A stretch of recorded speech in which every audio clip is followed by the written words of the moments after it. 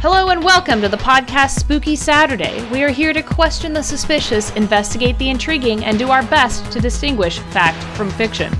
Each episode, we dive headfirst into a topic of choice and find stories, evidence, history, and more to discuss and debate. Join us in earning some merit badges, Spooky Scouts, if you survive.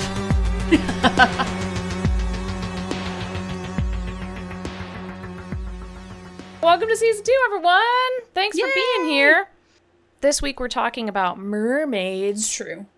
We'll cover that in a second. We're gonna just see how's Kayla? How's Kayla doing? I'm old. Yeah, we both just got in here, and I was like, I hurt my back sleeping, and Kayla was like, I hurt my back cleaning the floor, and I was like, well, here we are.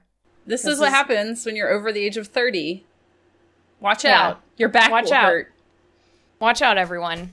It's just slowly one foot in the grave. This is the true horror. It's aging. It's true. So yeah, just so if anyone has any of that to look forward to. Yes, we suffer. Yeah. Deeply. Mm-hmm. But that's okay. You know, it's the weekend. It's Spooky Saturday. Exactly. To get ready for this Mermaids episode, I watched I think I got up to the 4th Pirates of the Caribbean movie. And apparently Kayla was unaware that there is a whole lore to Pirates of the Caribbean. There's a whole lore. Okay, so to clarify, I've partially watched the first one, and then the rest of my knowledge comes from the Kingdom Hearts franchise.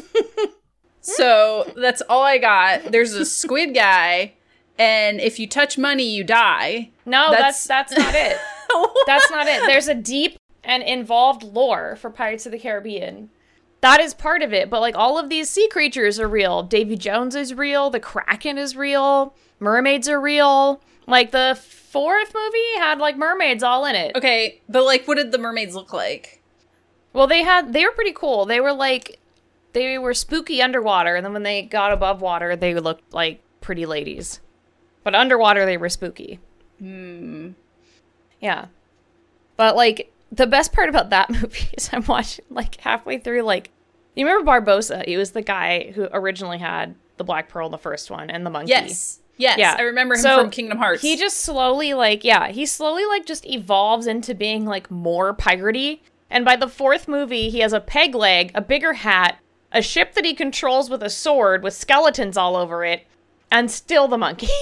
It's like, so he reached peak pirate at one point. What about that character was worth keeping around for that long? Because he's a famous actor who is, it's Jeffrey Rush. Yeah, he's Jeffrey Rush's peak pirate, 2K20. Wait, so what's the latest one about, and what year did it come out? Because I think 2017. I haven't watched the last one. I haven't watched the 5th one yet. I'm going to watch that tonight. I needed to get to the one with the mermaids. Yeah, well, right. Skeleton Ship came from Blackbeard, who was also apparently scared of Davy Jones, even though Davy Jones was literally like a squid face man, and like Calypso, Diadolma was Calypso, who is actually the goddess of the sea.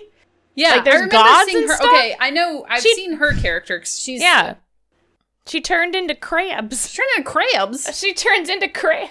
What a power to have. That's really sad. Yeah. And then if you go to Disneyland and go to, like, the Tom Sawyer's Island, they changed it to, like, a Pirates of the Caribbean island. And there's a bunch of, like, nonsense from the fight scenes that were super dumb. Like that cage made of bones that, like, lasted for half an hour that didn't even need to happen. Anyway, it makes no sense. And, like, I don't know why the action scenes need to be, like, 30 to 45 minutes. I feel like, and correct me if I'm wrong, but I feel like that this was their attempt to do, like, a Mummy franchise or, like, Indiana Jones, right? Oh, yeah. Like, that's the tone they go for with this? Yes. Yeah, that's the tone, I think. Now, the mermaids were cool, but at the end of that movie, at the end of the 4th movie, for some reason, they have a priest with them. Like, I don't know who this guy is. They have a priest with them for some reason. And they take the priest, and, like, he ends up, like, they needed a mermaid tear for the Fountain of Youth. This was actually really funny. They need a mermaid tear and these 2 chalices and, like, a sacrifice for the Fountain of Youth or something. And so this priest guy falls in love with a mermaid, gets her tear, and at the end of the movie, she just takes him away. Like, I don't know, just takes him away. He's just gone. No, we don't know where he went. You've got the British Army, so everyone in there, late 1600s, early 1700s, like British gear. Also, my patch fell off because it was taped on. Oh, rip. And then, so the British come in.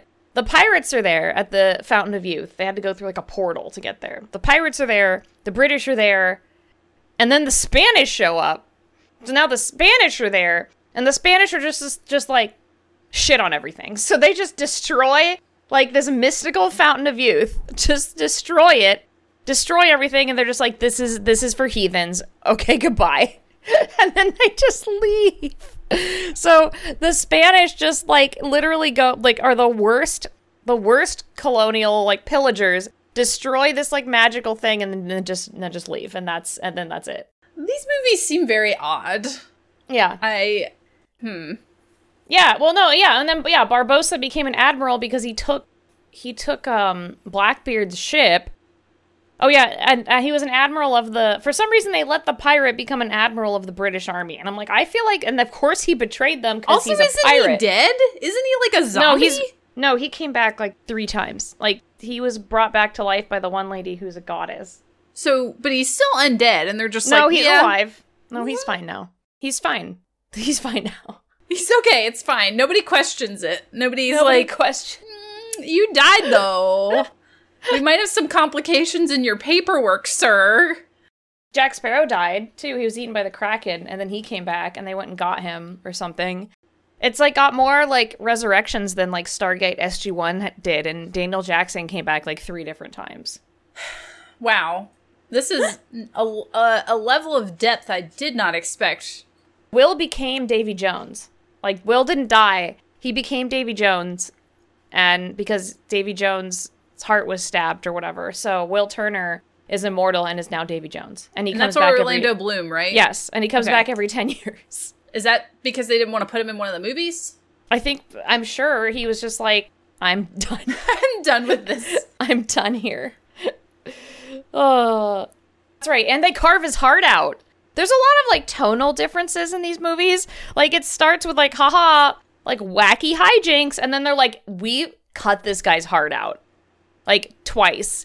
Like, with a knife, they cut his heart out. And then, like, at one point, someone's eye gets pulled out, and there's, like, all these dead bodies, and I'm just like, what is the tone? What's the tone of these movies? They're like... Who is your audience? Yeah, they're, like, wacky fights, and they're like, uh-oh, like, piles of bodies, and I'm like, what are we? What's going on? Yeah, that's very Mummy. I don't know. Yeah. I love the Mummy, so I'm just choosing to compare everything to it.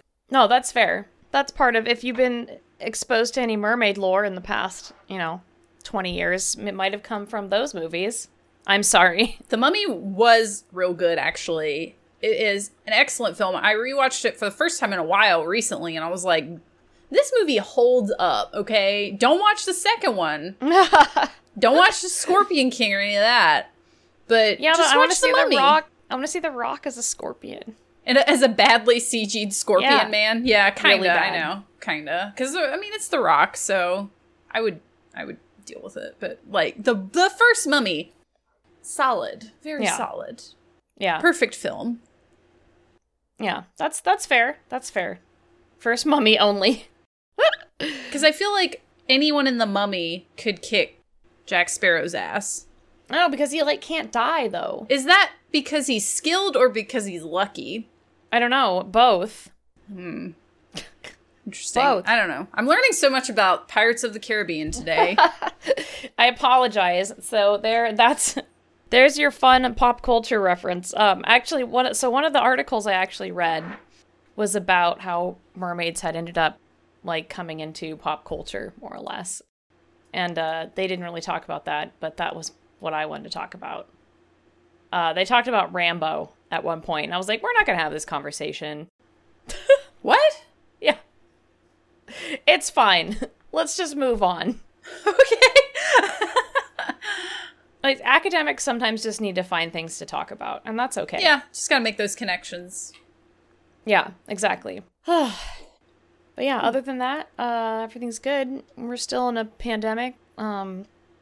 democracy is slowly eroding around us, and the only thing that is true are the spooky things of the world. Also, the dice got shipped out, so if and the Spooky Scout manuals. So if you ordered the Spooky Scout manuals, you should be getting it soon. I hope you guys like it, because we had fun making it. Yes, I saw some people in the Discord sharing their Scout names. I'm very pleased that people are using the tables. That's very fun. I'm very happy. That's awesome. Oh yeah, what's this UFO news? You linked it to me. Okay, so I was about to dive into that, and I was like, oh yeah, dice. Yeah. Well, this is our current events, and then we'll get into mermaids, because I have a bunch of mermaid things, but this is scarier. Current events are the fact that the Pentagon has decided that they are going to release the fact that they have out-of-world crafts.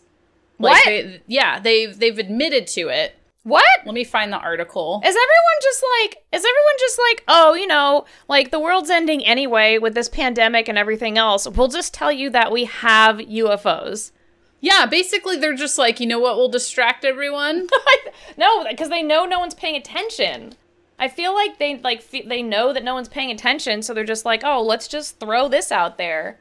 All right, let me read this to you. Okay. I pulled up the one article that wasn't behind a paywall. So this one says, Pentagon's UFO unit could make some findings public. The Unidentified Aerial Phenomenon Task Force could release some of its findings within 6 months of Congress passing authorization. The Pentagon program that investigates unidentified flying objects may be instructed to release some of its information, often discussed in classified briefings, to the public once Congress passes the Intelligence Authorization Act, the New York Times reports. The directive appeared last month in a Senate committee report that reportedly looked at spending on intelligence agencies for the coming year. It states that the Unidentified Aerial Phenomenon Task Force, part of the Office of Naval Intelligence, standardizes collection and reporting on quote-unquote unidentified aerial phenomenon. The program is not so much about finding little green men as it is about seeing if other countries are using new aerial technologies that pose a threat to the U.S. The committee said that although some of the findings may be sensitive, it was concerned that there has been inconsistent sharing of the information across the intelligence community. Marco Rubio said he'll be more comfortable if the unit has found signs of aliens visiting us than if it has found America's adversaries coming up with major technological advances. What? That makes him more comfortable? Yeah, he's more comfortable with that. I'm like, how does that make him more comfortable? I would, like, oh, there's a whole other species that are, like, way more advanced than us and spying on us, but, you know, I'm glad it's not the Russians. Glad it's not them. Yeah, it says, astrophysicist and former consultant for the UFO program since 2007, Eric W. Davis, told The Times that he had gave a classified briefing to the Defense Department agency as early as March regarding quote-unquote off-world vehicles not made on this Earth. Wow. Information regarding off-world vehicles not made on this Earth. Yep. So they have it. And I'm like, yeah, because we talked about this book, but The Day After Roswell talks about the fact that they collected alien technology from an alien craft, and they've stored it, and it was in the Navy, a naval base, wasn't it? I thought. Multiple ones. They just stored it, and it's just there, and they never released it. And I'm like, that's probably part of it. And it's just stuff that, or maybe that's all they have. Interesting. Bob Lazar tweeted, "I never thought this day would come." Oh, whoa, Bob Lazar! Does Bob Lazar have a Twitter? I googled Bob Lazar Twitter. Does he have a Twitter? And I don't see him. I feel like that would be a good follow. Oh, I see where Jeremy Corbell, is he the one who did the documentary? He tweeted a text from Bob Lazar. This is, I never thought this day would come. A text from Bob Lazar? Man. Yes. It looks a little faked, but that's fine. It looks a little questionable. It's like it could have very easily been photoshopped. It looks a little fake. But that's fine. That's fine. Here on Spooky Saturday, it's not faked until proven fake. I want to believe. I want to believe. That's cool, though. Yeah, I want to believe. I want to believe that that is the case. I want to believe that Bob Lazar is seeing the disclosure, the true disclosure. It's finally it's happening. Maybe finally happening. Maybe question mark. Maybe question mark. Maybe not. Maybe it's super lame. I mean, they're never going to tell us the stuff that's like really scary, though. No, it's true. Like, they're never gonna be like, yeah, like, we made a deal with a couple of different aliens, and, like, they can abduct, like, 100,000 people a year. No big deal. You never know when it's gonna happen. Make sure to lock your doors, but it doesn't matter, because they come through the walls. Like... Or the fact that in that Day After Roswell book, they talked about how the government abducts people just to keep things consistent, like, just to fake abduct people. Yeah, so they're never throw them off the trail. Yeah, they're never gonna tell us that stuff, but... I would love to see some of that disclosure kind of stuff come to light during this, like, dumpster fire of a year, because that would at least make, like, I feel like that would make 2020 the best year. Yeah, it's true. And I feel like it's an appropriate distraction. Yeah, if they were like, yeah, we have a UFO, here's some pictures of it, this is real, like, we don't know where they come from, we haven't talked to them, but we have this ship, here's a picture of it, here's what they look like that would blow people's minds. Oh, yeah. That would be awesome. And I am down for that to happen this nightmare of a year. I just feel like it's an appropriate move to distract from anything going on right now. Like, they're just like, okay, I know that, you know, we're going to take away your extra unemployment and, you know, whatever... deal with it, and we're gonna like send the feds to Portland and everything. But you know, here in Seattle. They're here in Seattle too. Oh gosh. Yeah, you know all of us with our coffee and rain, and you're just terrible. Yeah, so dangerous. I know. And finding proof of alien life is one of the things that might actually make humanity feel more united. That's true, but I feel like it would be released for a selfish reason, like to distract people's attention away from actual issues, and they're just like, but aliens. I know, but like aliens. I would be one of those people who would be distracted, honestly. Oh yeah. I would be like, wow! Like we'd have to have an emergency meeting. Emergency scout meeting. Emergency scout meeting. Emergency. Oh, we have to. If they release this stuff, which it sounds like they probably will release something, then we have to just like... Yeah. Oh yeah. That'll be awesome. But who knows? I mean, who knows? Then we'll also keep our eyes out to see what else is being swept under the rug. Keep your eye on the sky. Yeah, keep your eye on the sky. To see actual data would be awesome. Like, that's why, like all I want is just, like, a picture of, like, a UFO. I want to see it. Like, a real one up close. Like, we've all seen the lights and all that kind of stuff, and that seems legit. Like, there's a lot of legit lights and stuff like that, but, like, no one's been able to get close enough to see them. So yeah, that would be really cool. Or like what the actual aliens look like that would be cool. If they just look like the Greys, like the typical like cartoon alien, I'm gonna be so mad. I know. See, I'm gonna be like, you did this on purpose. You put this out into society just so we would be like, oh, they've looked like that all along? What a coincidence. Guess they're not that scary, but that's the thing, is then they're not scary. Mm-hmm. Because we've seen them. But I like the I prefer the Contact version of aliens, where it's like you can't even perceive their physical form, so they're just gonna look like your dad. I hate or that. Something. I hate that. I hate it. I don't want that at all. Please don't. Yeah, I'd rather have them just be like the aliens. Exactly. I know that's the other thing is like, what if they're like, yeah, they're all synthetic? Then I'm just gonna be like, oh my god, I'm moving into a bunker. If they're robots, I'm going into a bunker forever. Goodbye. Oh, they're like, look at this alien. And it's literally just a cylinder. No! And you're just like, no! No, I can't. No. I would be like, goodbye, everyone. And then it would be bunker time for me. It's been real. That's what dictates Holly's bunker time, is a cylinder. That's your breaking point, is inanimate object appearing aliens. Yeah. None of that. That's my bunker. Yeah. That's Holly's bunker time. And my bunker is like the bush behind my house where my chickens hide chicken clubhouse. A can of peas has me spooked. It's true. Well, that's cool. I hope that we can find out more next week. Who knows? We'll see. I guess within the next 6 months. Did they have a months, date? maybe. Oh, the next 6 months. Okay. Yeah, they said 6. I think it's got to go through the Senate or something, like full approval. I don't know. It's like actually something that's moving forward legislatively. I don't know. So interesting. Seems like a big deal. Yeah. Yeah, that's spooky. Which is exciting. That's really interesting. Well, let's move on to the mythical creatures of the past. the creatures of the past, some mermaid lore. I know Kayla found some interesting, as usual, modern takes on mermaid experiences.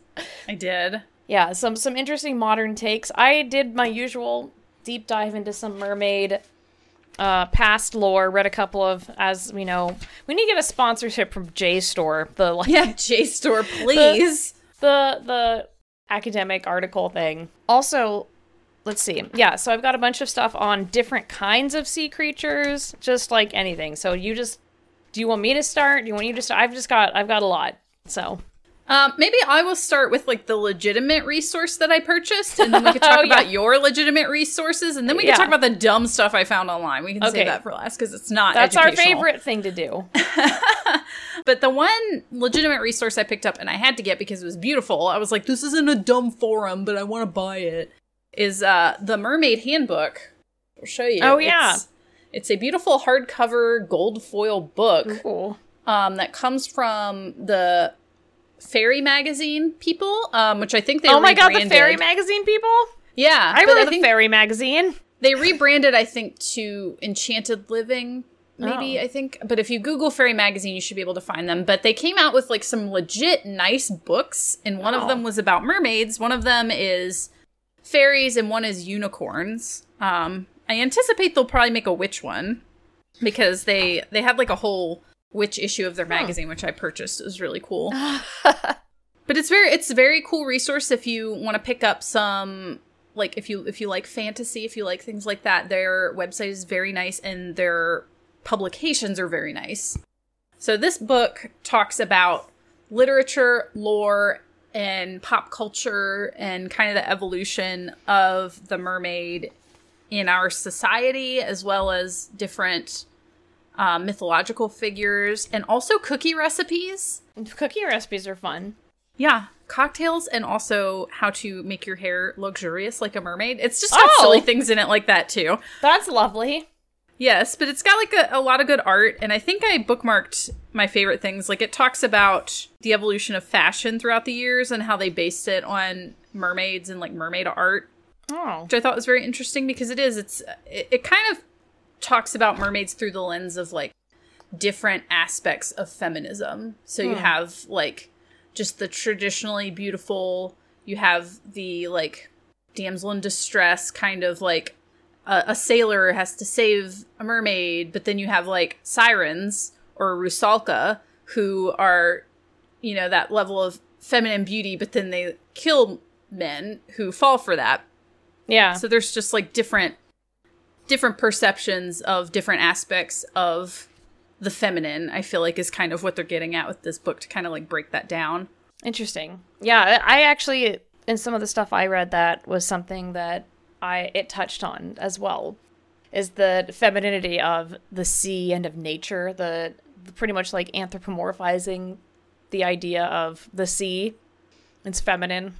Yeah, because, I mean, if you think of, like, the moon and the tides and stuff and everything like that, that's very, like, cycle, feminine nature. And the idea of, like, there was always, like, weird bullshit flying out of the sea, and so it was like a womb, because there's, like, life in the sea. And, like, back in the day, like, the people who wouldn't have had any, you know, too much access to, like, a bestiary, like, things would just wash up on shore. They'd be like, where'd this come from, you know? Yeah, like the Fiji mermaid. They talk about that in here. Mm-hmm. That's the hoax. Yeah. A couple of the interesting things I feel like I bookmarked. There was one myth that I feel like I have never heard of, and I don't know if you encountered this in your legitimate studies, but there is the water spirit Mamiwata, which I don't know if I'm saying that right. She's a mythical figure in much of Africa. Ooh. So I'll show you the art they have in here, which I feel like is really nice. It's got a depiction. Oh, that's cool. Yeah. I like that snake. Yeah, so she's depicted often as either half fish, so like a mermaid, or half snake. It's kind of interchangeable. They talk about the fact that she's shown throughout a lot of arts and culture, very bold, very fashionable, but they kind of talk about the origins of it. And they say that the earliest representation of indigenous water gods and goddesses in Africa appeared on rock paintings 28,000 years ago. These ancient figures represented all sorts of hybrid creatures cavorting in the water. None of them were mermaids as we know them. The earliest image we have of an African mermaid is of the late 15th century. Druel believes that a visiting Portuguese client commissioned an unknown African artist to sculpt a salt cellar with a mermaid on it, supplying an image for the artist to use. The artist copied the image and immediately altered it to make it relevant to his culture, showing the mermaid swimming with crocodiles, symbols of water spirits where he lived. This, he believes, is how the mermaid was first incorporated into an African pantheon of water spirits, which I thought was very interesting because that something like that is how it kind of like merged into that culture. Yeah, that's really interesting. But they also, I found that the one that I just never heard of, and it's Mamiwata, Mamiwata. That's cool. But she's often portrayed as a mermaid with the head and the torso of a woman and the tail of a fish. But the tail of the fish thing wouldn't have came until after that point in time. So that's just really interesting. I find that like something so small like that can kind of change how people like create or depict, and it's like people's art that changed that depiction or like shifted that mythology a bit, which I thought was just, I don't know, very deep. Yeah, it's cool. But my other favorite mermaid adjacent lore is the Rusalka, which my friend Ashley introduced me to. I don't know if you found those. I did. Yeah, I found a couple things about how if their hair dries, they die. Whoa! I don't know that I read that in here. That's awful. Yeah. I did see that this one, the Rusalki change appearances with the seasons. In the spring and summer, they appear as ivory-skinned nymphs with luxurious green or red hair and are dressed in garlands of flowers and leaves. In the autumn and winter, they resemble corpses with pallid skin, red-rimmed eyes, and puffy features. Me too, though. But, like, so Rusalka are just, like, beautiful women in bodies of water. So they're essentially mermaid adjacent. But I thought that and they, like, sing. So you have that, like, siren mermaid. Like the siren thing, yeah. Mm-hmm. But it's the best because it says in the countries that Rusalka are present, which I believe, in Russia and Ukraine. The first week in June is believed to be very dangerous. As the winter months wane and the weather warms, the Rusalki leave their watery abodes to swing on branches of birch or willow trees in the dark of the night. Young men are especially vulnerable to their alluring voices calling to them. When the young men arrive, the Rusalki tangle them in their hair and drown them to satiate their need for vengeance. Women hang offerings of incense or wormwood on tree branches near rivers and lakes to appease the Rusalki. And swimming is strictly forbidden, lest a vengeful Rusalka drown her unwitting victim. So, like, the first week of June, I guess you can't swim in bodies of water, or you're not supposed to. Interesting. That's very cool. I don't know. I really like the myth, the Rusalka. Yeah. And again, it is really interesting how all of them are, like you said, they're all female. Like, I don't think there's really anything about there's things about different animals, but not about different genders. Mm-hmm. Yeah, it's all, like, through the lens of femininity, which I find very interesting. Yeah. A femme trope is mermaids. Mm-hmm. But the other interesting thing is it dives into the 50s and 60s when there was kind of this, like, surge of mermaid shows and mermaid, like, hotels and cocktail bars. Yeah, and, like, roadside attractions.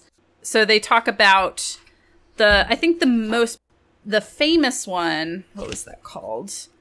Most famous one where they had was the Weeki Wachee Springs. I was going to say it's the Weeki Wachee Springs. It's still there.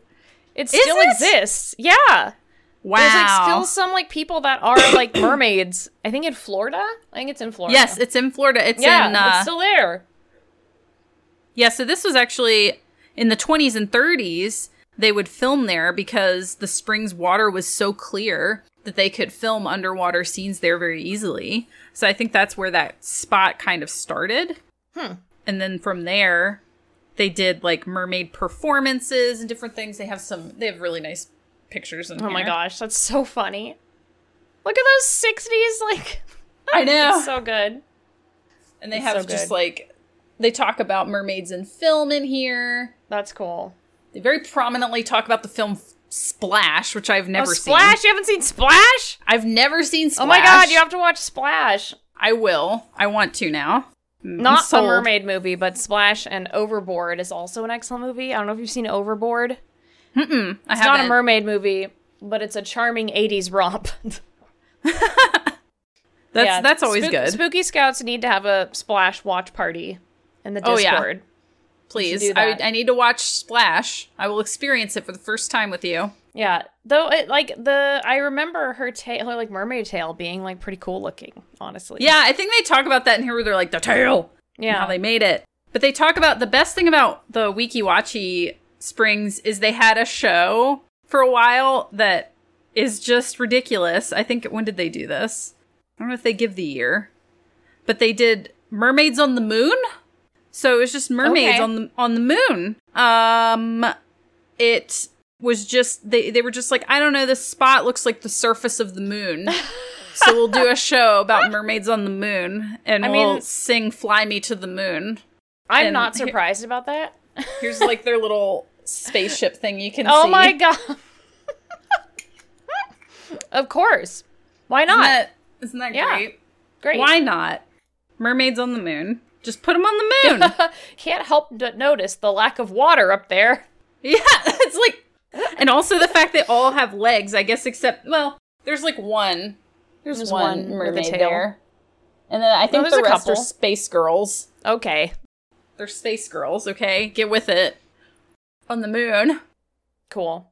Yeah, they talk about the story. It says it opened with 2 space girls propelled by space-age-looking Aqueon swimming devices performing underwater ballet.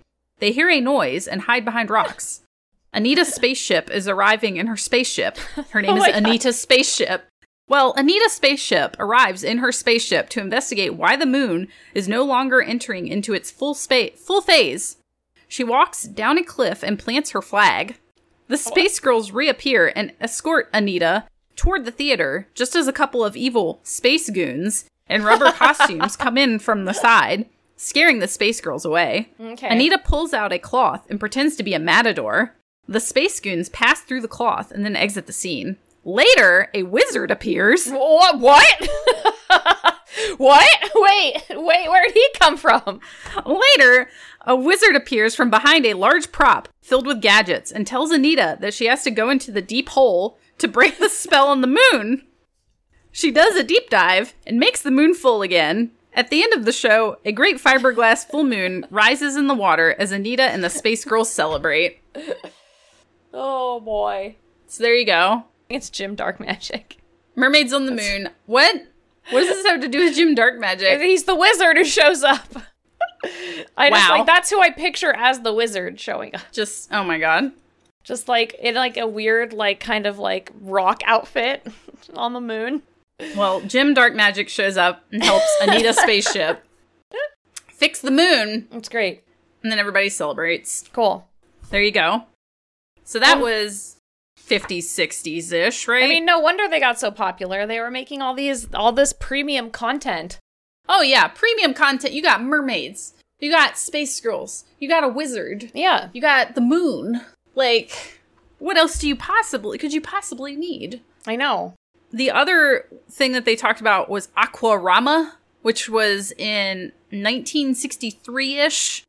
It was a vintage roadside attraction in Texas, I think, this one was in Missouri. The Aquarama. Okay. So it just had a bunch of underwater shows. I just really liked the architecture of the building, which I'm going to show you. It's going to be so 60s. Oh my god, of course. Very roadside. Like, yeah, in the middle of nowhere, like sexy mermaid on the side. Yeah. Yeah, giant sexy mermaid on the side of the building. Yep. You're driving along and you're like, Aquarama? Okay. But yeah, they had just a little article about that. Pretty much the same kind of deal, where it was just underwater shows. It was just in a different part. They had cabaret, Aquarama. Yeah. They had like food and cocktails and stuff. So they have Aquarama's signature drink, they have the recipe for it, which is pretty interesting. The Aquarama Sling. What is it? What is it? It is. This is where I'm interested. This is where you've sold me. Yes. 1.5 ounces of gin, a 1/2 ounce cherry hearing, What a dash is that? of Cointreau, Okay. a dash of Benedictine, 4 ounces passion fruit juice, Well, that a sounds 1/2 good. ounce Rose's lime juice, grenadine to taste and for color, dash of Angostura bitters, Okay, I mean, that's just bitters, yeah. slice of fresh pineapple for garnish, and a cocktail cherry for garnish. It's just like a tiki drink, but kind of like a gross version with gin. That wouldn't be good with gin. I don't know. Maybe it would be good with pretty. gin. Maybe I'm wrong. I don't know. Ooh, very it looks pretty. pretty, yeah. Yeah, it's a pretty little drink. It's the Aquarama Sling. Next Post time. the recipe in Discord. Okay, I will do that. I'm gonna take a Yeah, picture but of yeah, it. you should put it in the Discord. Can all make mermaid drinks and watch Splash. Please tell me if you do it, because I want to know what it's like. Yeah, we'll watch Splash. I feel like the next logical step narratively was to talk about modern mermaids, Oh, yes. which I found a lot of online, because if you Google, like, Real Mermaid Forum, which is technically, that's pretty much what I do every week, is I'm just like, Real Alien Werewolf Experience Forum, Real Werewolf Forum, and then I find dumb forums. But I really think that the culture of people who wear and build, like, mermaid tails and swim and stuff is very sweet. It's so Like, cool. I love it. They're Like, so I would passionate do about that. it. It's the coolest thing. Yeah, I would do that. Like, it looks awesome. Not only do you have a cool mermaid tail, but you get to go swimming in it. That sounds fun.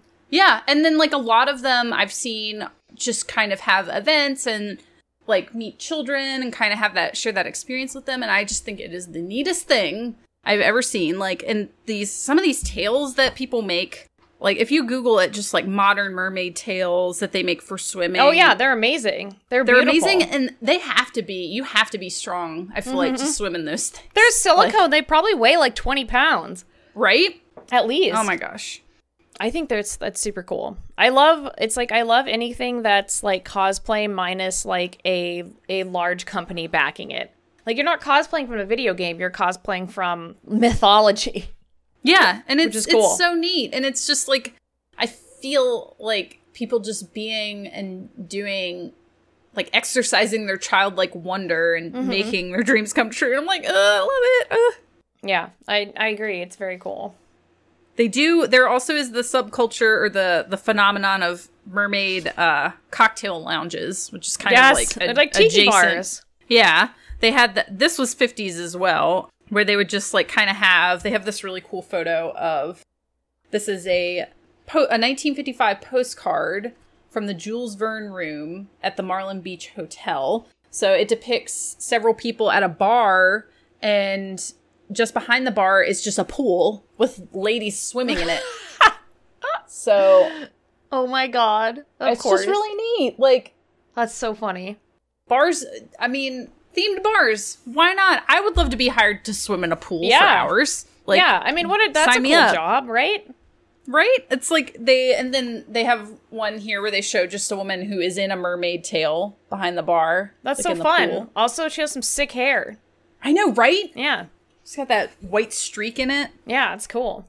Looking sick. No phones, mermaids, just vibing, yeah. Just vibing. I mean, you have to imagine, too, they'd get drunk and then just be looking at mermaids, and I'm sure in the 50s and 60s, that was just like, whoa! Yeah. It was just like, this is a good time. So they had several, actually. I thought that this would just be like a 1 or 2 off thing, but they list the 2 Fathoms Down Lounge, the Wreck, the Everglades, Shaker House Hotel, the Hacienda Hotel Mermaid Room, the El Rancho Motel Mermaid Room, the Seahorse Lounge, and Davy Jones Locker, the Reef Lounge, Dive Bar. That's awesome. Sip and Dip. Sip and dip. The Atlantis Lounge. It's just all I was like, wow, these are a lot. Yeah, that's awesome.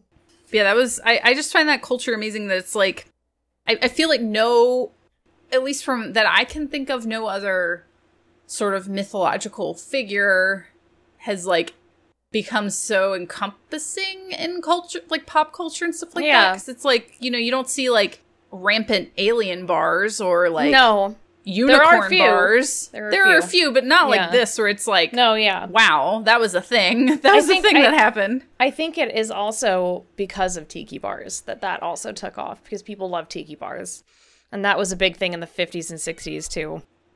Was themed like tiki bars.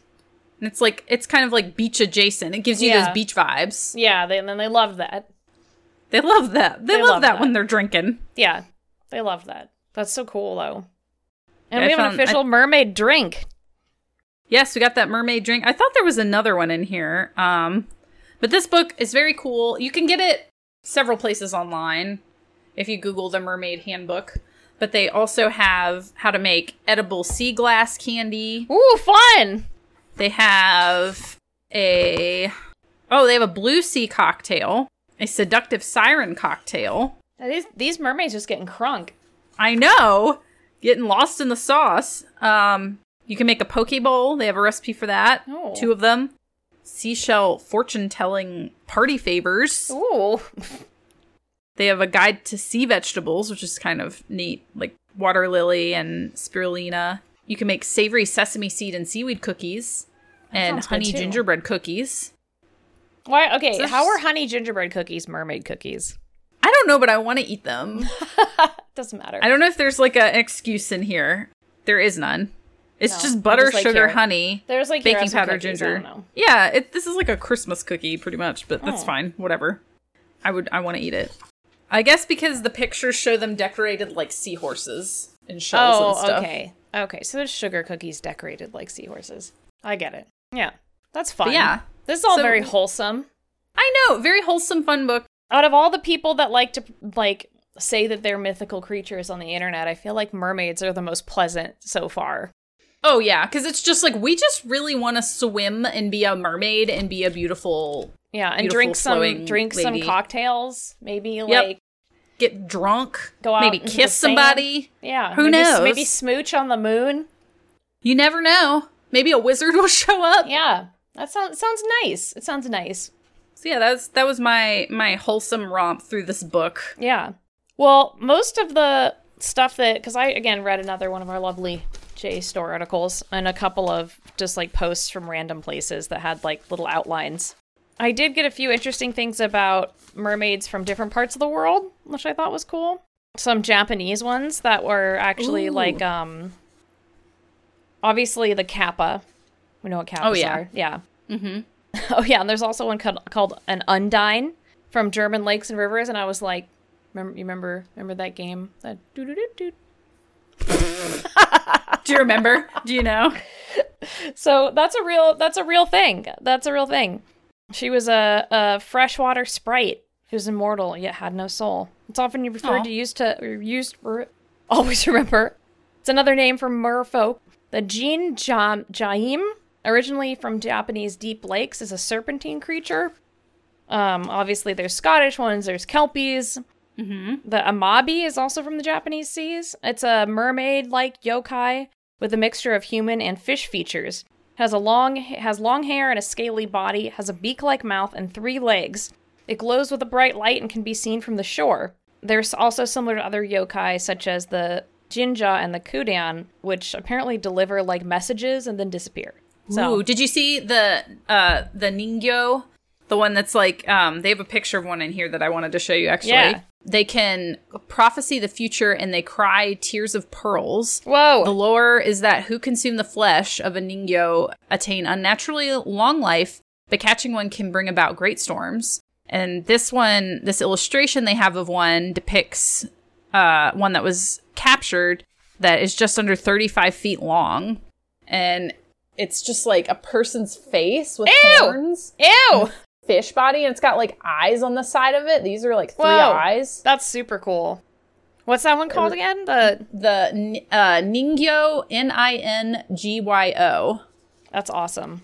So I thought that one was, I was like, ooh, Holly will like this one. Yeah, one's cool. Apparently, it's a creature with a monkey's mouth, with small sharp teeth, shining gold scales, and a lovely voice like a songbird. And it's from Japan? Yeah. Whoa. That's awesome. I wonder how to say that properly, because I feel like I'm not saying it right. Yeah, I'm probably saying it wrong too. I'm sorry. I try. Yeah, that's super cool. I love that there's ideas from them like there's mermaids everywhere. It's like how there's dragons everywhere. They're in Japan. Here's one from South Korea called the Shinjiki, which they have fair white skin and long black hair. They appear mainly during bright moonlit evenings or in early mornings to warn fishermen about oncoming storms. Ooh. Yeah. Apparently, they throw rocks at a cliff and that's how they make their warning sounds. Kind of like Bigfoot. Ooh. Like just throw rocks. Could just use their words. Right? Yeah, but maybe they'd have only screamy voices. I don't know. That's true. That'd be intimidating. But yeah, so another one of the things that I found, so I tried to, usually when we do these things, I try, since this is season 2, and if you're just starting to listen to how we do our research, Kayla will do research on a lot of the modern things, like forums and things like that. And usually I'll do like a deep dive into trying to see where these things like originated. And it's a lot hard. Like, I feel like every time I try to do this, I come up with the answer of it's harder than you think it is. Yeah. It's like, I want to find like, oh, this is the first illustration of a mermaid or whatever. And it's almost impossible to know exactly where these things came from. So one of the earliest, obviously, depictions of a mermaid type creature is the naiad, which is the Greek version of the like sea creature lady. Oh, yeah. The earliest story was from Hylas and Hercules. Sorry. Hylas and Hercules. Hylas was Hercules' buddy. They might have been lovers. We don't know. I'm just going to say they're lovers because Hercules got very jealous of this guy who was taken by a mermaid, and he was more like jealous of the mermaid in the story. Ooh. Yeah. So they're not obviously there's no direct stating of that, but I'm just going to say that. So Hylas was taken by the Naiad in the voyage of the Argo, and that was the first really like typical depiction of a mermaid, like pulling a sailor into the water. But the first image, like mythologically, that we've seen of a half fish, half human person is from Babylon and the Mesopotamian god of the sea, Ea, or Enki, which if you read like the Epic of Gilgamesh, like they all talk about those gods. And that was they were a human with a human torso and a fish-like tail. So like a human person. So it was pretty much a mermaid. But they weren't seen as like a siren woman. They were actually like the god of the sea. Ooh. So, which is interesting. And then I also wrote about the Rusalkis and the Nixies, which are German. Melusine is another one. That's another legend, which was also a villain in Baldur's Gate. And Baldur's Gate 2. And I was like, oh. There he is. Yeah, there you guys always getting these names from history, huh? All right. One of the interesting things, totally unrelated to mermaids, but that I just found fascinating, was that, they're talking about, again, all of the female representation for the ocean. Mm-hmm. And this also ties back into Pirates of the Caribbean. Oh, boy.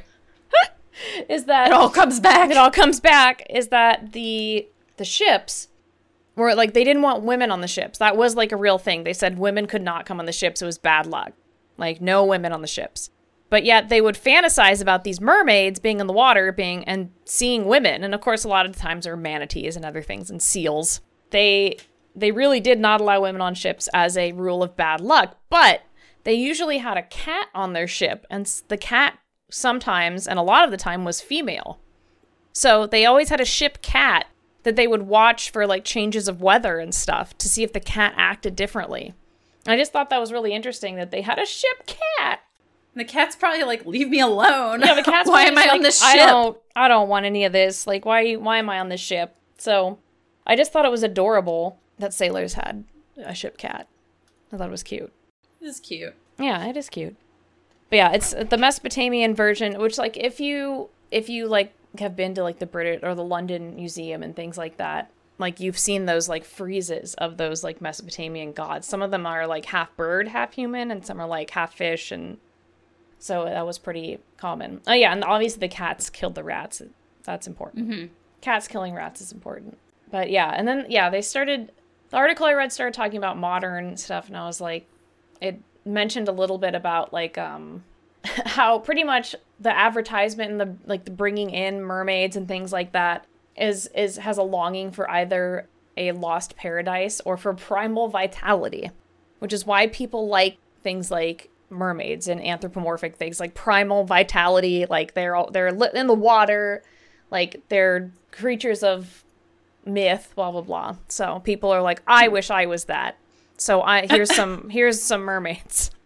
Here's some mermaids. Here's some merms. Yeah, but again, this is an academic article, so sometimes you just have to reach the word limit, I think. But yeah, you have to have your thesis statement. Yeah, and obviously The Little Mermaid, it talks a little bit about that, but we know that. One of my favorite things I got from this article that was super cool was just this idea of El Homme Different, which is, this is a creature which lives in a world parallel to that of human society. Ooh, hate that. Yeah, Le Homme Different resembles humanity in most respects, but it is different in one key feature. Such figures include, for example, giants, fairies, Amazons, yetis, and aliens from outer space. They are usually located on the boundaries of the known world, and their location is shifted with the geographic horizons of humanity. In the ancient world, they were generally found, like the Sirens or Circe and other figures in Homer's Odyssey, on remote islands. Later, as the Mediterranean world was explored, the location shifted to Scythia, India, or the forests of northern Europe. Still later, it was the uncharted lands across the ocean, and today it is outer space. So Le Homme Different is constantly idealized as either good or evil. Feelings towards these figures swing between extremes of fear, admiration, contempt, and worship. So I just thought that was really interesting because it's saying that there's always these Le Homme Different, these different intelligent creatures, but because as our human evolution has continued to happen, they've moved from the boundaries of our farms to the forests to the oceans and now to space. It makes sense. That's weird. Right? And because we're humans, like, we developed this, like, idea of these, like, but, like, I think what's interesting is it gives an oh my gosh, Mojo, my cat, she is just meowing. And whenever she hears me talking, she's just like, meow. But it gives us a, like, almost more of a reason to think about aliens being real, because mermaids were things like manatees and seals.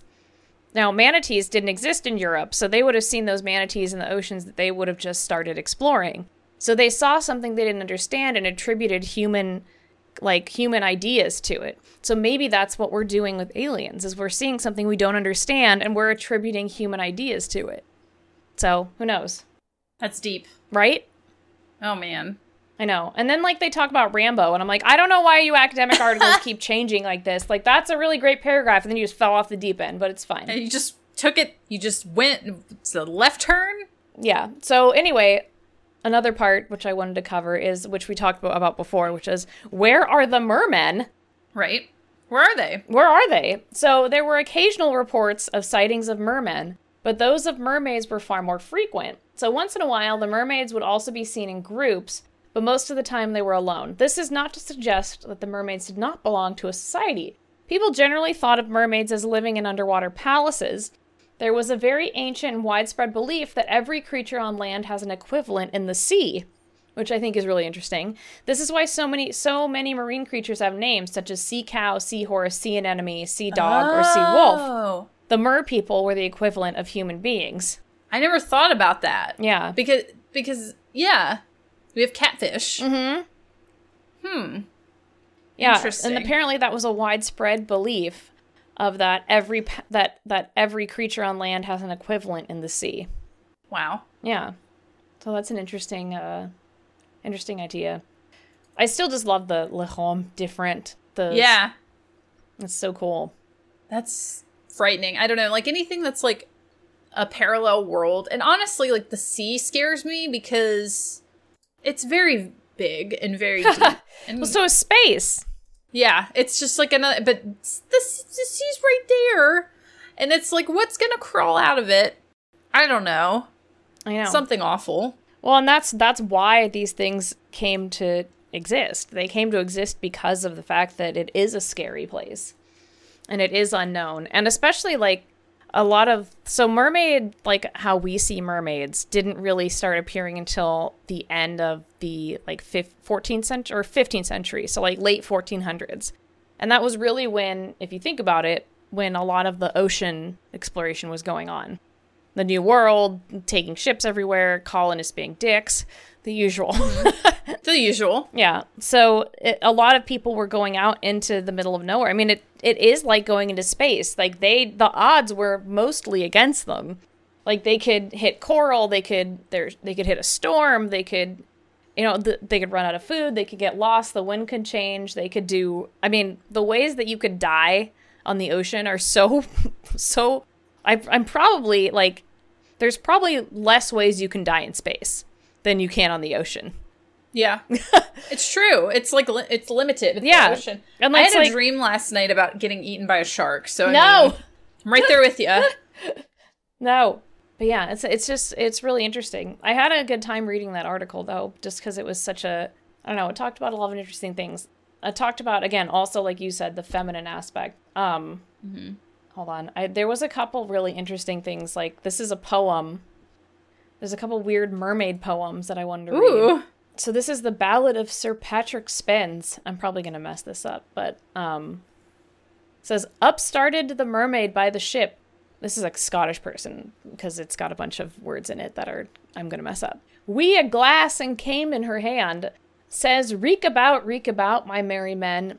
Ye are not very far from the land. Ye lie, ye bonny mermaid. Say loud as I heard you lie, for sin I see your face this night, the land I will never see." Because they saw the mermaid face. This sounds like doesn't say the date on it, but it sounds 1800s, but it might not be. But it's definitely, I definitely think it's Scottish. But yeah, so there's that. You covered most of the creatures that I had already looked up. So. Oh, I'm sorry. I was just like, no, it's good. They're just so cool. That book is awesome. Like, I pretty much found all the same kind of stuff. Of course, like, one of the things that I was interested in was seeing if there was anything in, like, the Arctic or the Antarctic. Oh, gosh. Man, that's another thing that scares me that we need to talk about. Because I wanted to write a comic about a horror story about going to the Arctic, because that's scares me also. That's Lovecraft. That's, what's it called? The Mountain of Madness.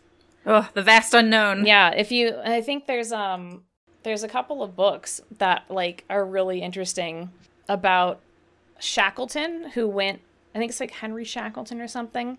He was the guy who originally, like, went to the Arctic and just crashed and, like, had to live. It's like Ernest Shackleton, that right? I don't know why I thought his name was Henry. But that's a great book, and I can't remember the name of the book, but it's terrifying. And if you're scared of the Arctic, you should read that, because it's terrifying. The ice apparently just makes horrible noises all the time. Oh, I'm sure. Like, apparently ice just makes horrible noises. And that's cool. It just makes horrible ice noises. Yeah. So that's terrifying. That would be a fun thing to talk about. Because, like, I mean, if you think about, I don't know, I think about, wait, this is a stupid thing to say. But, like, I think about how the true concept of Encino Man is scary. But, I mean, like, what if there's things frozen in the ice that could be thawed out that aren't Encino Man? I don't know. You know that there was recently there was a disease that unthawed in the ice and killed a bunch of caribou. They called it a zombie virus. This is real. Horrifying. This happened because of climate change. That was real. Like, what else is gonna melt out of that ice? I don't know, but it was real. Not Brendan Fraser. You could read an article about it. Look up the zombie virus that, like, killed all the caribou. Ugh. Yeah. Because of climate change. That's why it's happening. Or, like, what if there's, like, some alien that landed to north or south or whatever? Something could have been frozen in there, and then it melts, and then it comes to eat everyone. I'm just saying. Yeah. Wow. Yeah. So, yeah, that's where my mind's at. Like, what if Encino Man was a horror movie? I just think that that's something. The virus, there was a virus in World of Warcraft that acted like a real virus, and people actually used it as a like, study to see how viruses spread. A lot of good it did them. Yeah, I remember that. I remember that vividly. Yeah. That was a time. I was scared to log into World of Warcraft. The same as I am currently scared to log into real life. Yes. It's the same thing. Same feeling. Same feel as back in the day. I remember it. Because it was just like, you can't, because if you end up interacting with this or like whatever, you're gonna catch it. And I was like, ah! Yeah, it's like it was a plague in World of Warcraft. It was a glitch that turned out to be like a plague. It was really interesting. It was the same feeling, I feel. I mean, like, I haven't left my house since March, okay? So I'm just like, it's similar. I'm going a little crazy. I too have afraid to log into real life. But yeah, that's it. That's all I found. It was fun. Well, it was good. I'm ready to hear about these forums. Please. Okay, so I started out doing my typical Real Mermaid forum, Google and Google.com. And I ended up on just kind of a serenesforest.net where they were talking about, there was like some Animal Planet video where they had a fake mermaid. It was dumb. I was like, not sold on Animal Planet's credibility. They talk about, there's a lot of debate on if mermaids would be actually genetically related to people, blah, blah, blah. But aren't they manatees? Blue, blah, blah, blah. More importantly, through a couple links, I ended up hearing about a person. I ended up on a website called mermaidscorner.weebly.com. Okay. I'm ready. Okay. So on this website, I'm pretty sure is where this individual was mentioned because they talk thoroughly on mermaidscorner.weebly.com about shifting into a mermaid. Okay. In real life. So the intro on mermaidscorner.weebly.com, it has a welcoming speech. This is welcome to Mermaid's Corner. This is a serious site for mermaids. I'm Mira, the owner of the site, and this is Amy, the co-owner to the site. You're all speaking in one paragraph. It's not like two people are talking. Please enjoy our widespread information, spells, and folklore about mermaids. This website is for serious shifters and mermaid spirits only. Oh. You have to be 100% sure that you want this to be one with the water forever before you go further. Damn, that's serious. That's forever. Serious. This is a serious commitment forever. Forever? All right. Forever. Okay. If you're here to make fun of all of the others, do yourself a favor and leave now. I am sorry, Mira and Amy. I'm not making fun of you. I'm just like reading. No, I don't want to commit this hard to being a mermaid. I don't want to commit to this either. I'm telling you. I just want to read your website. If this is the modern lore for mermaids. Yeah, I'm just perusing. This website compiles spells, information, experiences, and spam/con alerts to make this the right place for people like us merfolk. Fake mermaids? We look all over the web, finding as much helpful information as possible to help you. We can easily detect when something is fake or just insulting, and that means that it won't make it onto the website to ensure no one reports us as fakes because we're not. Thank you for reading this introduction to Mermaid's Corner. Amy and I hope you find this website useful. Check out thesirencove.com as they have a larger community and a lot of extra information. So we have subspecies of mermaids, tail examples, and mermaid anatomy here. But mostly I was interested in shifting. But they do have some facts or myths here about mermaids, which I find are interesting. I gotta find where they mention this person. It was definitely on this website. I guess it doesn't matter. So fact. Here's some facts. We're gonna have some fact and fiction about mermaids listed here. So okay, I'm ready. Fact. Mermaids can transform in water. While many people believe this was just an H2O made-up myth, water is actually a huge trigger that can start the transformation process. While it may not turn you in 10 seconds, being submerged in water can trigger your pee shift. Myth or fiction. The pee, mermaids like pee-pee? Like pee-pee poo-poo? No, like pee like the letter. I think there's different types of shifting. Okay. We'll get to that. We'll get to that. Mermaids get tops with tails. That is fiction. If you're shifting your body, why would you end up with clothing? Most mermaids go full-fledged boobies out, or some cover it with seaweed. Can't have that. Nope. Disney says no. Disney says no, none of that. Fact, the call of the sea is very hard to resist. Here it is. Everyone here hopefully knows of Kissing Midnight, the mermaid who successfully shifted. So then I Googled Kissing Midnight, so I was like, this is enough fact or fiction for me. You've dropped a name. I'm sold. I'm ready. I'm ready. I did go back to try and figure out shifting. I need to find where that... There's different types. So before we get to Kissing Midnight, whose blog I have pulled up here. I'm excited. Because I went to there. Let's talk a little bit about mermaid shifting, which I found on sites.google.com/site/mermaid shifting/shifting/introduction. So That's head a on link. over. But if you're listening, sites.google.com/site/mermaid shifting/introduction will get you right there. Shifting. There are different types of mermaid shifting. Not necessarily considered wear shifting, but they have different types here. We have F shift, which is fantasy shift. This is, in essence, basically just visualization and meditation, imagining yourself as a mermaid. So that's F shifting. Okay, that seems legit. Right. Then you have A shifting, which is astral shifting. While this shifting technique is very helpful and probably important, it is not necessarily needed to shift. Basically, it would be where you take your spirit out of your body and go to an astral plane. There, you can shift your body into whatever you want because you're astral projecting. Okay, yeah. And then we have pH shift/phantom shifting. This type of shifting gets a lot of results and is one thing that a lot of P shifters, which is later in the list, use to get them ready for shifting. This is where you literally feel what the mermaid tail will feel like. You don't officially have the tail, but the energy surrounding you lets you feel as if the tail were actually there. It's like a phantom limb. Okay. Phantom shifting. I mean, I feel like if someone had enough of the devil's lettuce, this could be possible. For sure. I feel like that's happened to me. Or it's like, I feel like that's legit. If you really want to be a mermaid, like, go for it, man. Alter your state of mind. Yeah. Don't do it. M shift, or mental shifting, is next. This is one where you change your mind to think like a mermaid and you change your actions to that of a mermaid. What's so hard about this is that we don't really know how mermaids act or think. However, I have compiled some ideas on how they might act and how you might use that in your daily life. That's on this website in case you want to work on your mental shifting. That's a choice. That is a choice you can make. We don't encourage either way. Live your life.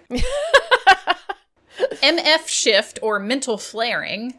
This one is difficult as you let your animalistic, and in parentheses, mermaidistic side completely take over your brain. Okay. You would obviously bring yourself back later, but it exercises your bond with that part of you. Unfortunately, once again, we have no idea how mermaids think, and furthermore, how to let that part of you take over. So this one's going to be hard as well.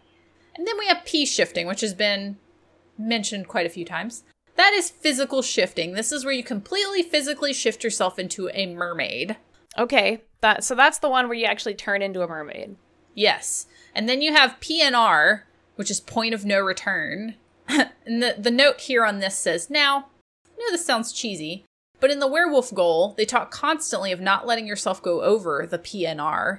If you do, you're normally stuck. It's like Animorphs. Oh my God. Don't shift for more than 2 hours. However, the reason you are stuck is generally because you lose all of your humanity and human thought power. Thus, you wouldn't even know how to shift back. This would be a confusing subject on mermaids because as far as we're concerned, they're an intelligent species. So I warn you before going any further, I'm not sure if mermaid shifting has a PNR or not, but it's best to be careful. Point of no return. Interesting. So those are the types of shifting to prepare you for Kissing Midnight. Well, okay. All right. Kissing Midnight. So Kissing Midnight successfully turned into a mermaid. The one apparently famous modern, circa 2011, successful P-shift into a mermaid was Kissing Midnight. Okay. So I have this website called mermaiddreamers.weebly.com/kissing-midnight.html. Oh, okay. And it is a collection of her blog posts. Okay. So, Claire, or as she went by on 43 Things, Kissing Midnight, 43 was one of the first people. Yeah, 43 Things. I don't know. Do you know what that is? Because I don't know what that is. I don't know what that is. Oh, okay. I was hoping you would know what that was. I don't know what that is. I think it's just a blog. We'll just pretend it's like that sounds like the age of Zanga. Like, oh. Yeah, 2011 I wasn't blogging. I was finishing up college. So wait, she said she turned into a mermaid on camera? Oh, okay. Let me get to that. So she was one of the first people to achieve her goal to become a mermaid using the shifting method. Though many people have claimed to have become mermaids, Claire was the only one to actually post a picture of her tail. It is believed she ran away to the ocean to become a mermaid forever, smiley face. Since the site 43 Things may be shutting down, I will be posting Kissing Midnight's entries on 43 Things here. They are in chronological order, It took her a total of 13 months, wow, to get her full tail. So, it begins August 19th, 2011, and Kissing Midnight says, "Hey, y'all. Hey. So, yeah, I'm back. I deleted a whole bunch of my entries, and I took a break because of some emotional stuff, but now I'm back, and I'm ready to do this. This has been my goal since most of my life. My grandma passed away recently, which is sort of why I came back. Not that many of you remember me anyway. Whew. Anyway, my grandma is relevant to this post because when I was younger, she always used to tell me stories about mermaids. I loved them and had always wanted to become one. I remember that I was at school one day and a girl told me it was impossible and I had been sent home crying and my grandma was the only one home and she told me that the girl at school's wrong and I could be anything I wanted. I believed her and I still do to this day. This is definitely some hardcore 2000s live journal stuff. Uh-huh. Yeah, it was very sweet. So she's here to realize her dream. She says she is serious. This is serious business. Yeah, I'm putting a picture of, that's the picture of her tail. I put it on the screen. So apparently this is her real tail. This is her real tail. And there's a picture circa 2011. Yeah. I know, I'm getting a strong otherkin.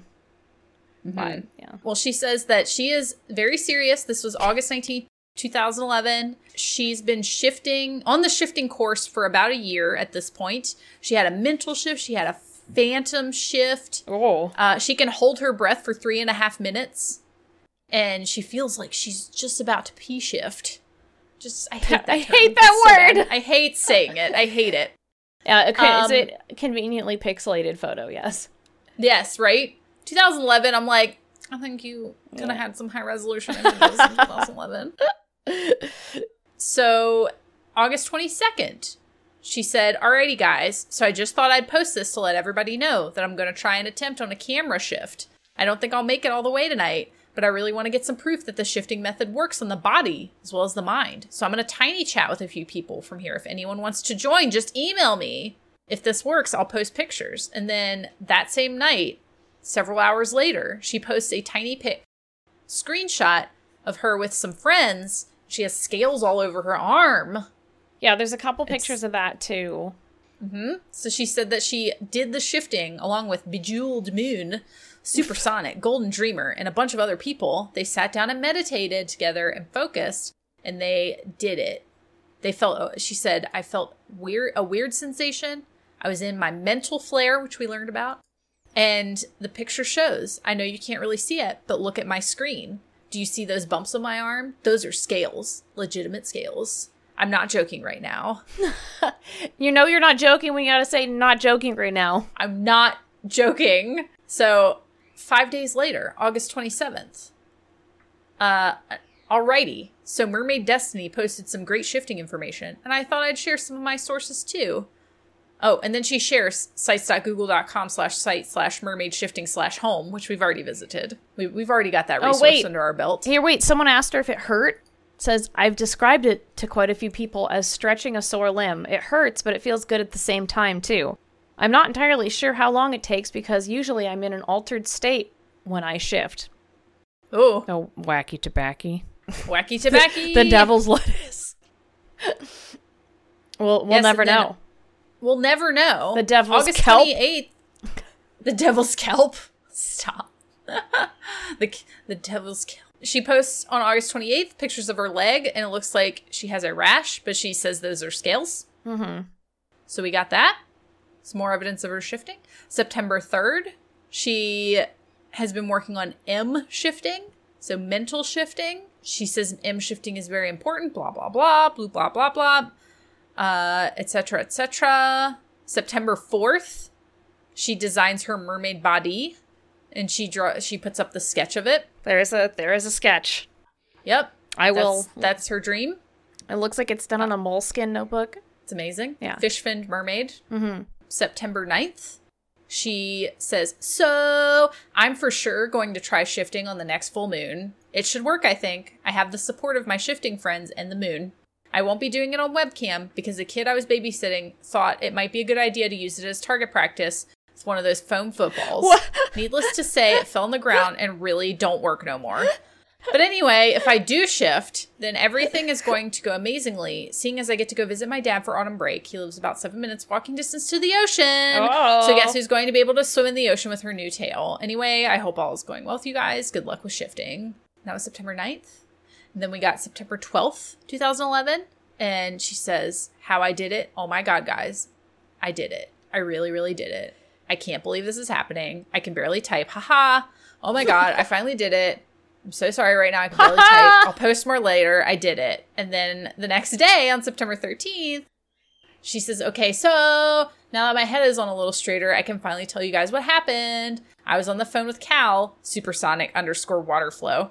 And he was just talking to me a little bit and helped me. Anyway, I focused on the sun going down and I imagined the daytime as me, the light part of me that's mundane and logical. And then I imagined the night as the ocean and mermaids, magic with a K, and things not seen or understood. As the sun was setting, I finally shifted into my true mermaid form.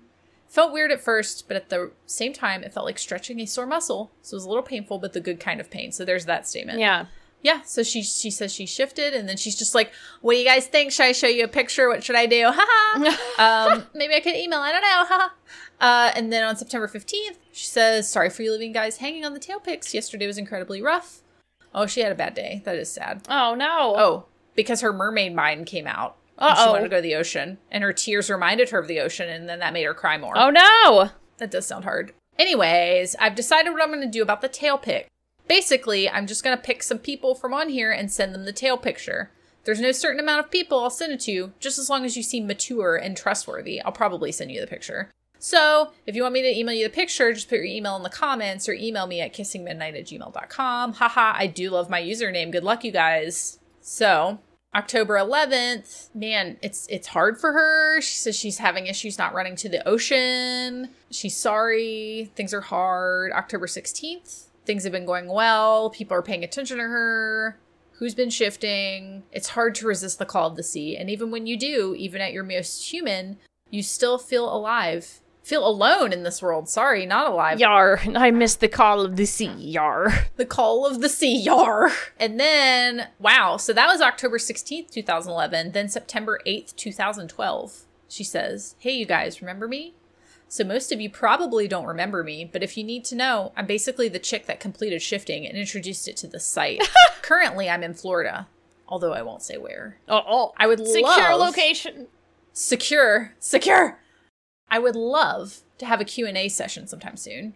I could make a post or actually be on here live and have a bunch of people get on. At the same time, it's been a while. September 11th, 2012, she does a Q&A session where she has, how did you become a mermaid? We know. What is it like? We know. Does it hurt? We already know the answer to this.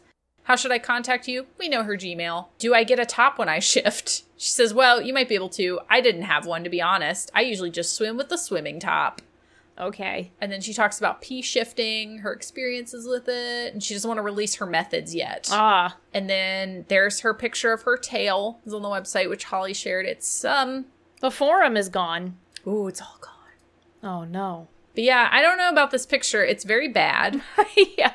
Why is her hair so yellow? I think she has like a cosplay wig on. Yeah, she has to. Like she has like it looks like she has a cosplay wig on. She has like a salmon pink tail, and it definitely looks photoshopped. No offense, Kissing Midnight, but that shadow does not make sense logically to me. Calling it photoshopped. Anyways, I think she ended up disappearing, right? Yes, yeah, she disappeared. Along with her friends.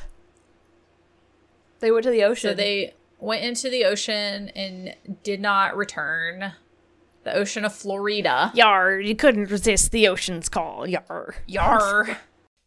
Yar, Wow. got to go get me back to the sea. Get me back to the sea. So that's the saga of Kissing Midnight. That is interesting. I would love to believe that someone just turned into a mermaid and went to the sea. That sounds rad. But I'm going to have to... Yeah, that sounds rad as hell. I'm going to have to say that this just seems like it's a little fiction to me. I would have to say that Photoshop job looks very poor. Yeah. I commend the attempt to, like, not make it look like your legs are inside of a thing. Yeah. But the shading does not make sense. Yeah, I'm just going to have to say. It's fiction. But don't believe you. But, you know, it was a good tale. A sea shanty, if you will. Good tale. Get it? Wow. I'll leave. Goodbye. I'm leaving now. Well, it's time for story time. It is. Time to read your fact or fiction stories about whether or not you're a mermaid. Oh, yeah, and if you dove into the seas of Florida, forever. Mm-hmm. Florida. They say that she's still in Florida to this day. To this very day. I do wonder what happens, like, if, like, the person's like, I've shifted into a mermaid, and they just have, like, a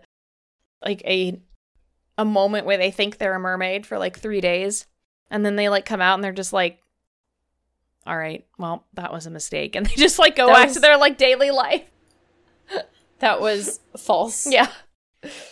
It's time for Fact or Fiction. We will be reading chilling tales submitted from the community and guessing, are these fact, fiction, or somewhere in between? Use your best spooky scout skills to determine the truth. Do you have a scary story to tell? You can submit them to us at spookysaturdaystories@gmail.com to have them read on the show. Just make sure to include if they are fact or fiction and your name. All right, I've sent you a story from Shannon, aka Cypher_XT. All right. If you want to start us off. I'm ready. When I was a teenager, my dad got a new job in a new city. Naturally, we moved there to make things easier, so my parents bought a house. Being a lonely kid, I didn't really mind moving, but having lived in a flat all my life, moving to a house with a garden and nature close by was exciting. After 8 hours of driving, we finally arrived. It was night, and we did not really have any time to settle in, so we all went to bed straight away. The interior was creepy since it was an old house. I think the actual listing for the house said, in dire need of restoration, but it was what we could afford on short notice.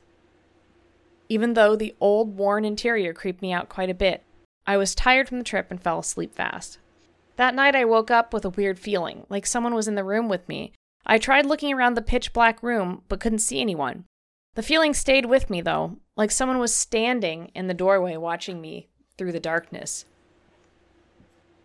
I must have fallen asleep again, because later that night I woke up a second time. This time I could have sworn I heard breathing. But again, I saw nothing in the dark of the room. I was scared, really scared, and closed my eyes tight and pulled the cover over my head. Just when I was about to drift off to sleep again, I suddenly felt a strong pull on my left foot and flew out of bed in a panic. I couldn't see anything in the room with me, and the room was empty except for the bed since we had not unpacked anything yet. For several minutes, it felt like an ice-cold hand had grabbed my foot, and my heart was racing. I was far too scared to go back into bed, so I sat for a while with my back against the wall while my heartbeat evened out. It was only a couple hours left until it was time to get up, so I grabbed my Game Boy and sat on the floor playing The Legend of Zelda until the sunlight lit the room and I heard my parents get up to make breakfast. I told my parents what had happened, and they dismissed it as being a bad dream or even sleep paralysis, which had been common in the family. Since that night, I've always felt like someone else was present in the house with us, and smaller, strange occurrences kept happening. Like items not being where we left them or strange sounds in the night. I never got over the weird feeling, and all I know is that when I moved out to my own house, I never felt the same feeling again. Spooky! Spooky! What do we think? Oh man, that's spooky. That's a spooky. I don't like things grabbing my feet at night. Yeah, I don't like things grabbing me in general. Mm-mm. No. Oh, chat's saying fact.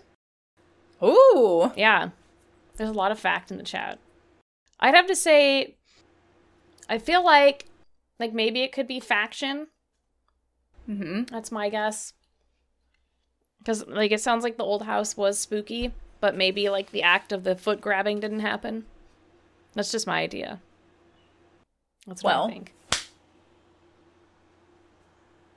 I would say that you are correct. Yay!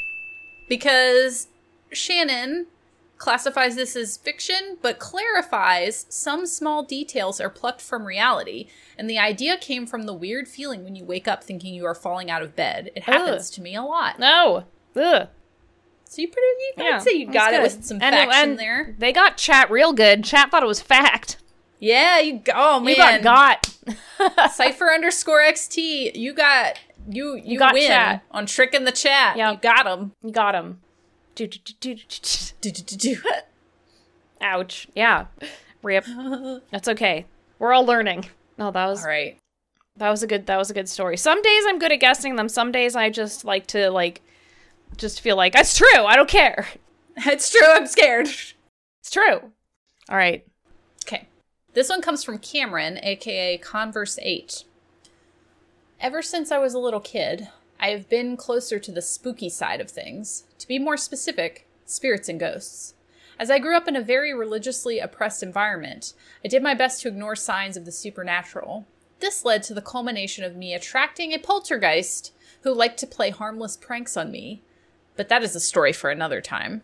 Oh. The story I would like to tell you is about involves my interactions with a friendly spirit on my college campus. I'm an OSU student, so our main campus already has some ghosts you may know about. Currently, I attend one of the satellite campuses that has some spirits roaming around. I'm a theater student, and our auditorium and basement level are home to what I've dubbed a gray lady. I didn't know of her existence until I was in our costume closet, a large room full of clothing that acts as a sound barrier.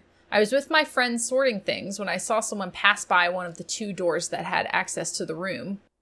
I went to see if it was a student, but no one was there. I told my friend, who promptly freaked out and said that she wasn't dealing with this ghost shit again. She told me that multiple students spoke about weird shit that happened around our theater. Props getting moved, electronics being messed with, etc. Even people being touched and grabbed. I was immediately intrigued, and I was very tempted to go ghost hunting. I knew that there were energy spots on campus, but spirits were a whole new ballgame. It was a few months after the costume closet incident that I got to see the Gray Lady for myself. I had been given blood before classes and wasn't feeling well. I don't remember much, but I remember that me and my friends had been running around and went to the 4th floor to take a friend to class. After I got out of the elevator, I remember walking a few feet, looked at the floor, thought that would be an uncomfortable place to fall, and then I was staring at the ceiling. No. I was fine after laying down for a while. I was feeling better and ready for a night of rehearsals. There was a lot of downtime, and we were practicing round-robin style with different stations we had signed up for beforehand. I decided to explore the building, and my friends rightly decided that I should not be left unsupervised. Myself and a friend, who is a Wiccan and following the Egyptian pantheon, ended up in the basement. The basement was full of art classrooms, such as photography, digital art, and traditional art classrooms. We were looking at the photography studio, which led into the traditional art classrooms. I was first to go into the art class and immediately stopped at my tracks. There was a woman in the room. She was wearing a white sundress and had her hair in a messy bun. She was looking at some pottery and other student pieces. She was in the darkest spot, but it was like she was kind of illuminating a small area. I got an overwhelming sense of, what in the world are you doing here? It wasn't angry. It was more of a feeling of, I knew I was intruding on someone's personal time. Like if I started talking to a stranger in a library. I found myself apologizing and walked out of the room backwards. I told my friend why I was acting weird, and she thought that there was a person in the room because I was acting so weird. When I told her it was a spirit, she tried to go back in. I stopped her and asked if she would like someone barging in on her quiet time. When we met with the rest of our friends, we told them what happened.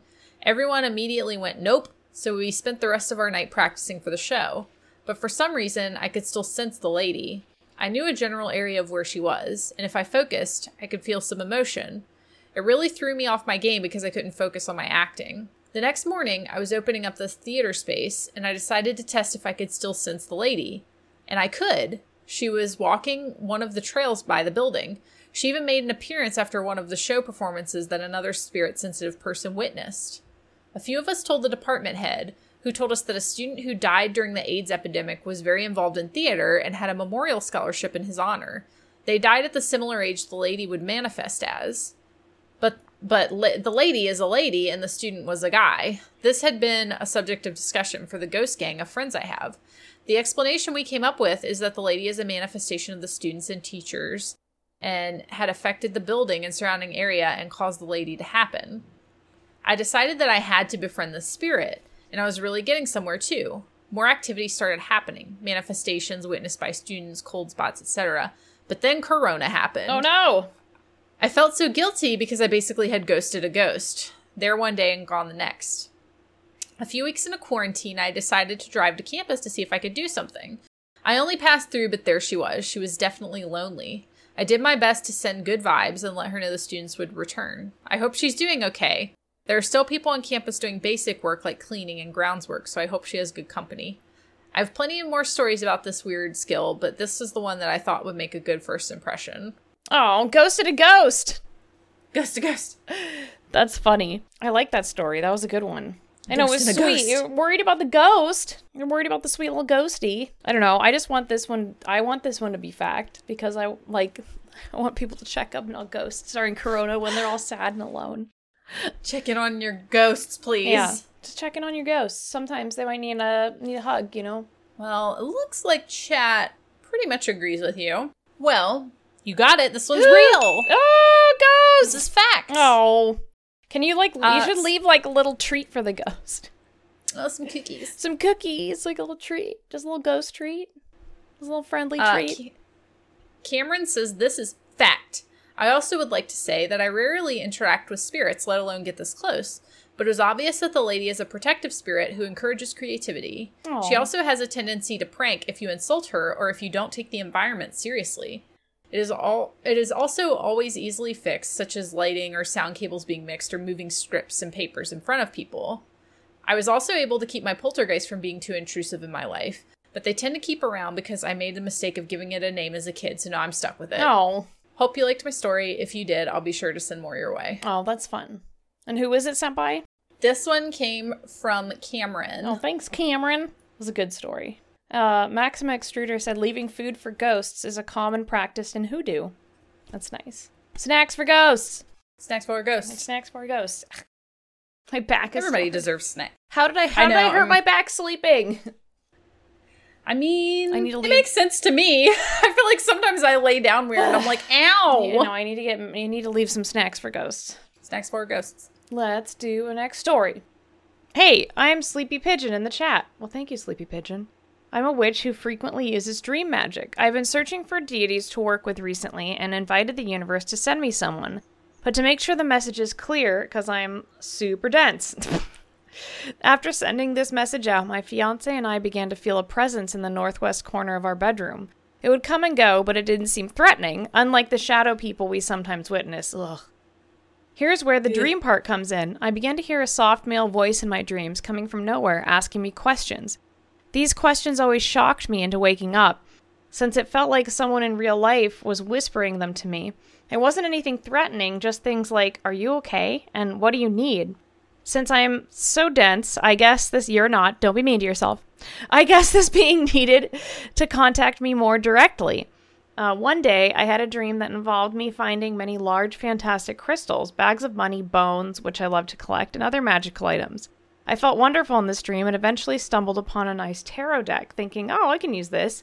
I picked it up and began to flip through the cards, and they all said the same thing, Paimon, Paimon, Paimon. Upon waking, I finally got the message that King Paimon wanted to work with me. For anyone who doesn't know this, King Paimon is a king of hell and a good demon to work with for anyone familiar with that type of work. And please do the research first so you don't get effed over, though. King Paimon hails from the northwest, hence the presence in that area. He is considered effeminate and has a very soft voice for a man, hence the soft voice. I take the dream as his offering me his services. And that's it. Can I be friends with Paimon? No, we want Solus. Solus, yeah. Leggy Owl Boy. We have to try and summon Solus. That's like a Spooky Saturday. That's great. That's a fun experience.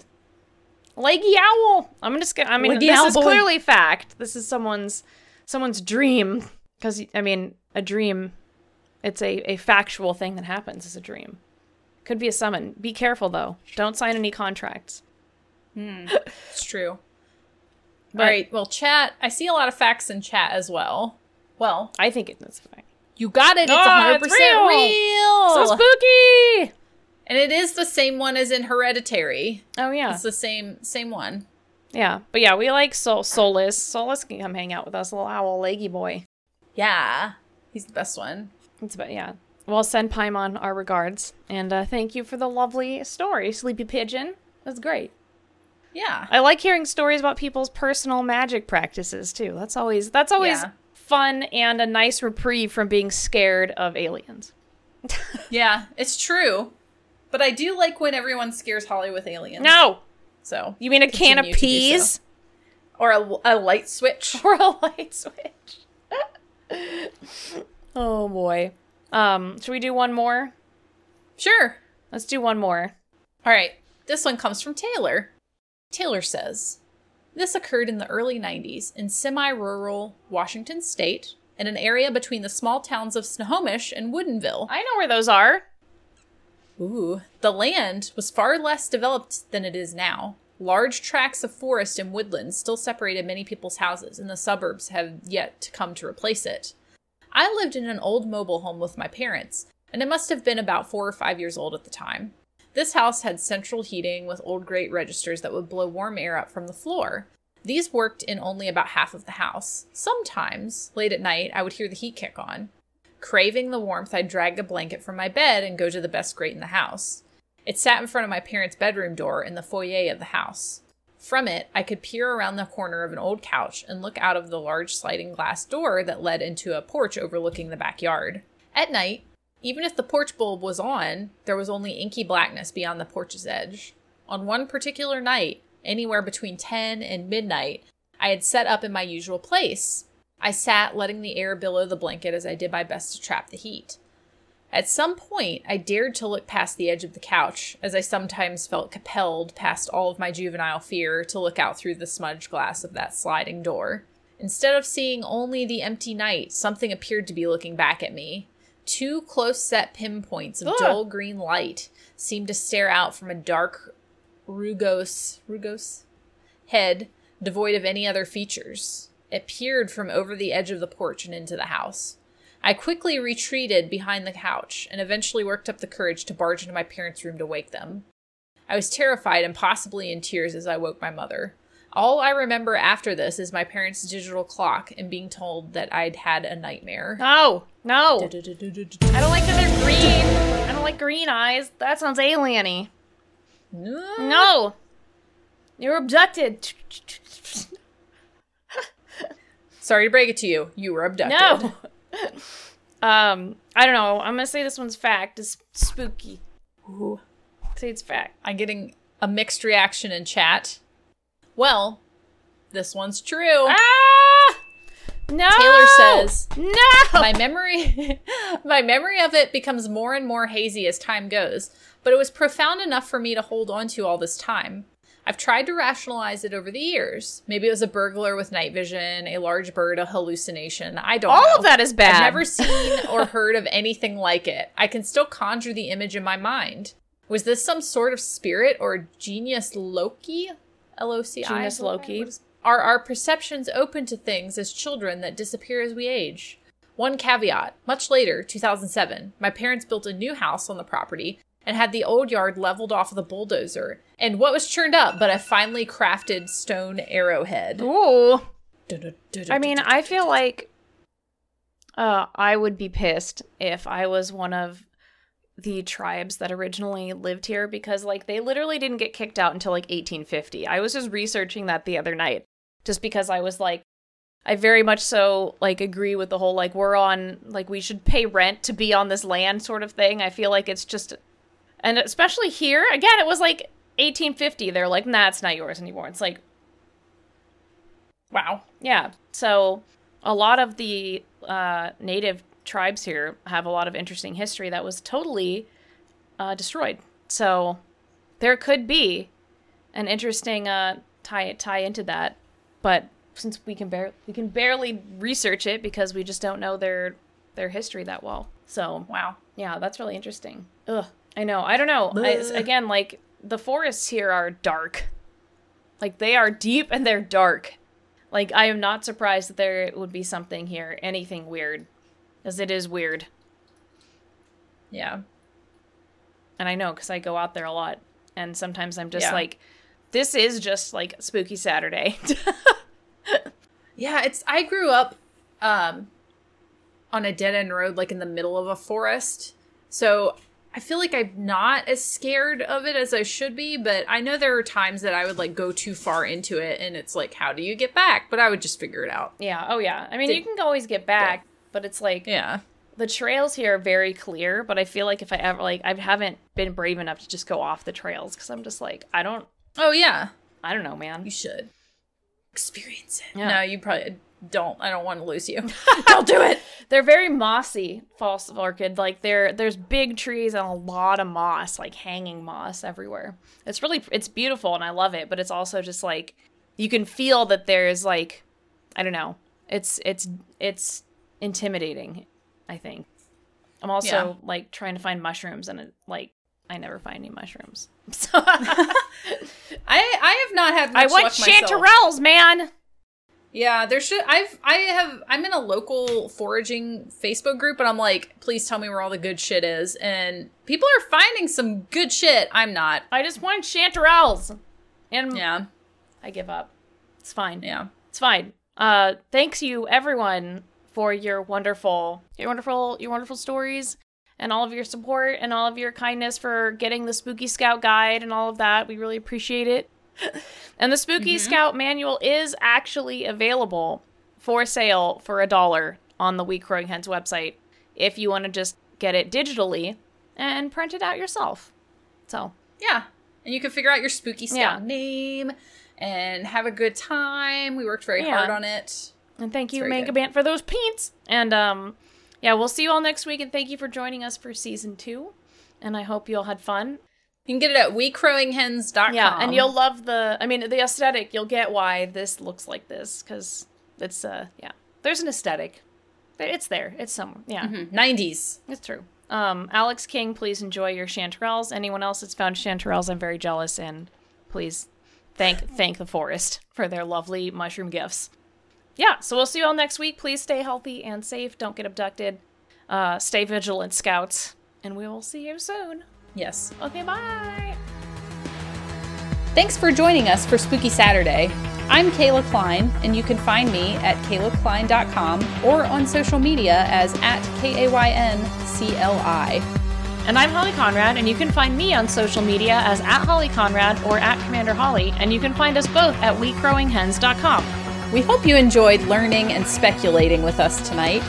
If you want to find out more about Spooky Saturday and becoming a Spooky Scout, you can find links to our social media, Discord, and more at spookysaturday.com. If you want to toss a coin our way, you can offer the podcast some sustainable support by subscribing to patreon.com/Spooky Saturday. Spooky Saturday airs live Saturday on twitch.tv/WeCrowingHens at 3 p.m. Pacific.